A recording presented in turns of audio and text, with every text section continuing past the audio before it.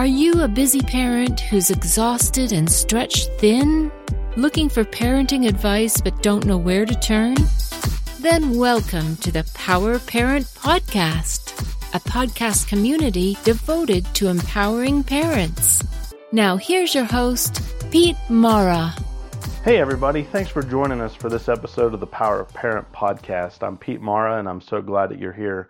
And in today's episode, we're going to do things a little different. We're closing out our social media madness month, the talks that we've had around social media and digital and those types of things. And what I'm going to focus on is some questions that were asked during a live event that I did with a group of parents. I thought some of them were good questions and the topics were good, so I'm going to go ahead and cover those again here on the podcast, and hopefully you find those very helpful. So one of the questions that was asked is, do I think that all digital media and all of social media is bad for children? And the answer to that is, well, of course not. I think there's a lot of great things, especially digitally speaking, that we can do to help our children. I think there's appropriate use of applications. There's things to help children learn their ABCs. There's physics. I mean, there's a ton of things that can help children out in the digital space. I also think that when given the right tools, a lot of digital tools like iPads and Android phones and other things can be used to help children be creative. But I think you have to be smart. You have to think about this in terms of what's age appropriate. You know, would I give a child 0 to 2 years old a digital device? And me personally, the answer is no way. There is tons and tons of research out there that shows that overstimulating kids 2 and under with all the brain development that everything's going on, that it's not good for them. Now, again, when they hit that maybe 3 to 6 range, sure, there's an appropriate use level of technology, specifically applications, phones, games, learning games, ABCs, countings, all that kind of stuff. So you just kind of have to think about where your child's at. Maybe when they hit that next range, that 6 to 12, then yeah, again, there's a lot more I'd let them do. I'd let them have more access, more screen time. And of course, 10, 15, there's a whole nother level that they would get in middle school, high school, and beyond. Well, yeah, it should be fully integrated into their world. Your children should be able to use devices appropriately to look things up and to have access. But the key is kind of like along that general path, along that way, we're doing two things as parents. One, we're teaching them appropriate use. So we're teaching them boundaries. We're teaching them how to use the devices. We're teaching them how to be responsible with them. And we're giving them freedom as they grow and as they mature. Now, again, these are kind of like boundaries from an age standpoint. I think every kid's different. It's all complex. I get it. But, figure out what's right for you and for your child. But I would definitely err on the side of limiting their digital access, especially 3 and under. I mean, I just think it's crazy that, parents like, hey, the kid's kind of whining or fidgety. Well, here, throw them a device. It's like throwing them a pacifier. The problem is we're literally conditioning them to be overstimulated and to want more and more of that thing. I mean, I asked a parent one time, so if your kid's crying every time, you're just going to throw them candy? Like, oh no, candy's unhealthy, and we wouldn't do that. Well, it's the same thing, or maybe throw them a cigarette, right? Like they're addictive. But maybe we should.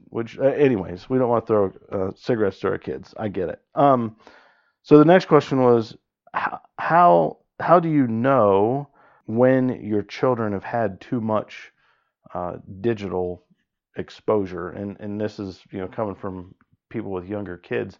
I think it's about balancing, right? I mean, I hate prescriptive things. I hate standing here and saying, you must do this, or you follow these 7 steps. I mean, I think that's crazy. Parenting is complex. Your family system is complex. And what your philosophy is as parenting is all defines this. But I do think that it's important that we kind of figure out how to balance it, right? I mean, if your kid's spending 40 hours a week on video games and on the apps and they can't unplug, and you begin to take the device away and they freak out, well, then you have a problem, right? I mean, you are the parent. Like, you get the ability to pull this device away. You have the ability to give it to them. It should be something that's seen as a privilege, especially when they're young. And again, you're just trying to help them foster a good discipline. And yeah, I mean, I think that's another problem with parents, right? I mean, I often ask parents, well, how much time are you spending on the device? What are your kids seeing, right? Because our kids are great observers, right? They watch what we do and they figure out what we do and they learn from us. And if mom and dad are walking around and our nose and our face is always in the device and we're always, Instagramming and taking pictures and, texting and doing these types of things, one, we're not doing a very good job of paying attention to our kids. We're not present. And two, we're setting a terrible precedent for them and a terrible example for them about unplugging. So I think we kind of have to lead by example. How do you wean kids off if they're older? That's a great question. I think this is difficult, right? I mean, maybe you've just where before it wasn't something you worried about or something you cared about. And again, depending on what age they're at, this can be tricky. If they're older, say that upper elementary, middle school age, well, maybe you have to start slowly and you have to have a conversation with them about why you're doing it. I think explain some of the health related things, and you want them to explore different pieces and work on a scale maybe. Maybe you gradually reduce their time. You don't just kind of go cold turkey, but you reduce their time over weeks and over months, to begin to limit it. Or maybe you start with a day where it's limited. Like in our home, where we do not do technology on Sundays. We practice a day of rest on Sunday. We go outside, we go to the park. That's the day that we'll be really intentional about coloring and creating stuff. And we do it in a way that it's not stupid, right? It's not like we're manufacturing it and we're going, okay, kids, today we're going to sit at the dining room table and we're going to draw. Because, I mean, that sucks. That's boring. No kid's going to want to do that. Instead, it's like, hey, we're going to the park, grab some stuff to, draw and create, and we'll have a little contest, and whoever wins gets to pick where we eat lunch, right? Way more fun. And plus, we've done this for years now, so we've kind of set this precedent that we just don't do technology on Sunday. Now we do end with a family movie. That's kind of just a tradition in our home. Sunday nights, we have dinner, everybody kind of gets showered and gets ready for school, and Sunday nights we'll start a movie. Sometimes we get through it, sometimes we don't. So that's a little bit of like media use, but iPhones, everything else totally unplugged, including our phones. My wife and I put those up and we don't have them out. Are there exceptions to this? Yes. I mean, grandma and grandpa are coming in or somebody's traveling, we need to have our phone available to get a hold of them, or they're trying to get a hold of us. Sure, we'll set exceptions. We're not crazy, rigid on it, but 99.5% of the time, we just follow that, and that's how we end up helping our kids unplug from technology. And if you've got some, other things that you've done, share it with the community. Go on the Facebook page and tell people what you do that's working. What's worse, video games or social media? That's a great question. I think, again, I'm not a huge gamer, but I think social gaming, the way that gaming's changing. I grew up with video games also, Nintendo 64s. I remember the original Ataris when they came out. How about a little shout out for Mario Brothers fans? The original one, right? When we had two buttons. Yeah, that life was stressful then. But social gaming has changed. It's not like when we were kids and we were sitting there playing a game with one or two of your buddies, and maybe four if you had the special like controller that could plug in. Now you're social gaming and you're connecting to a whole world of people. Oftentimes you don't know them, and I think again you just have to be smart. I ask parents, would you take your kid to a video game physical location and just drop them off with 100 strangers that are in a room at an event? And parents are like, well, absolutely not. My child's only 12. I'm like, okay, but you'll let them connect online with 100 strangers, and you don't think anything of it. Now, if they're playing a game, and my kids and I, we play Clash of Clans and some other stuff with my brother and his kids, and we have a control group and we kind of know who's in the game, that's different. But I think you have to be smart even around gaming. And as far as social, I mean, social media is rough. And I've done other talks on this and we've mentioned it, but I just think for kids, especially adolescents, it's crazy that they have to deal with just that constant barrage of identity, who they are, who people think they are. I mean, we have to create children with very strong self-confidence and self-esteem, and not this weird overinflated like, oh, you're perfect and everybody loves you. No, everybody doesn't love you, and sometimes life's rough. And if you post stuff on social, they're going to tell you it's stupid. Well, then you have two options: don't post it, or fix the fact that it looks stupid or that they didn't like it. You can teach them kind of how to develop a tough skin.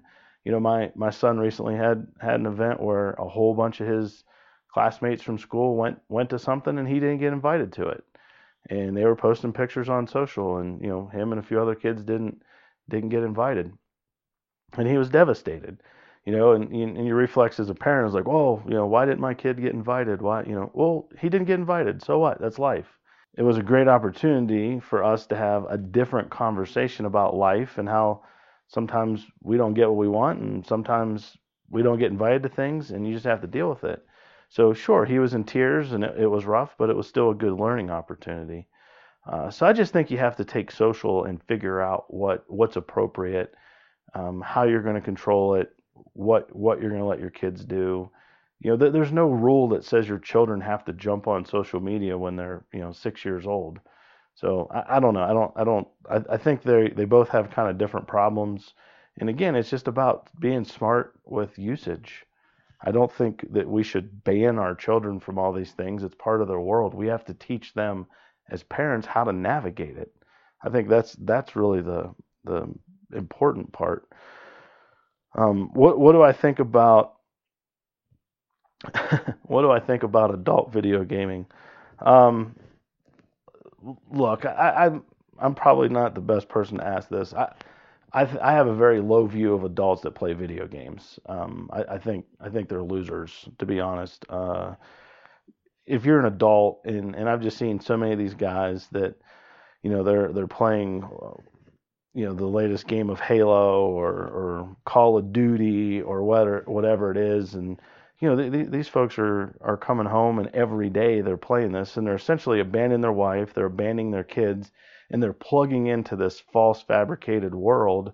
One, to try to escape the stresses of life, and two, this will sound horrible, but you know sometimes as guys we need to do things that are meaningful, right? And if we didn't do something meaningful with our life, if we didn't have the courage or the opportunities to do it, these guys are oftentimes trying to live out that fantasy through a video game or through a reality. So I've got a very low view of adults that play video games. I mean, can you play with your kids and that kind of stuff? Sure. But a group of 20, 30, 40-year-old men that should be around out in the world, engaged in real problems, doing real things, are stuck behind screens playing video games. I mean, give me a break. Go solve some problems in your community. Go build habitat houses or end poverty. Serve at a community shelter, or volunteer at your local school. But I don't know. I just don't get the video game thing. So that's my thought on that. What is an age appropriate level for cell phones? Again, I don't know. That all's up to you. It's up to the parents. I think for us, we let our kid have a cell phone when he's 12, but we control everything that's on the phone. We use different software and things to control what apps are on the phone, and we limit the time, because I think phones are addicting. There's a lot of research now that supports that. So by limiting their access to the phone, we're putting controls around it, trying to teach him how to self-regulate and have his own boundaries. So what's the one thing I wish I could tell parents about social and about this thing? I think if I was going to sum this whole kind of series up and our whole talk tonight, I would just say this. You can't escape digital. You can't escape social media. It's a part of their world, and it's going to just continuously be a part of their world. And I don't think on any end of the spectrum, too much of it is not a good thing. We can't just let our children be unregulated and say, oh, everybody's doing it, so you can do it. And then the flip side, we can't take everything away from them and pretend, that we're in a stone age. So I think as parents, what we have to do is we have to help them, one, find a balance, and two, we have to help them introduce them to the right things at the right age level. And as a parent, you have to decide what that looks like for you and for your family and what is appropriate. But if I was going to pick a word, I would say, balance is key. And for me personally, I would balance and I would err on the side of less is best. I'm not trying to keep them away from it, but I'm trying to control its introduction, and I'm trying to have really intentional conversations about the use of social and the use of digital platforms and those types of things as they're progressing and growing through it. So it's just kind of like anything else in parenting. If we're having open communication with them, and we're in that process with them, especially when they're younger, it's a lot more natural than if you wait until they're in junior high and then you're trying to get all engaged and involved and concerned. It's too late. You need to get engaged, involved, and concerned when they're 3, 4, 5, 6, and start at that phase and work your way up. And if you miss that window, then you miss the window. Start now and do the best that you can, but just recognize it's going to be a lot more work and it's going to be a lot harder work. So, great questions. Thanks for joining us this week on the Power Parent Podcast. Be sure to visit our website, www.powerparentpodcast.com, where you can download valuable resources and tools to help you on your journey. While you're at it, if you found value in this show, we'd appreciate a rating on iTunes. Or if you'd simply tell a friend about the show, that would help us out too. Thanks for joining us, and remember, you are the difference.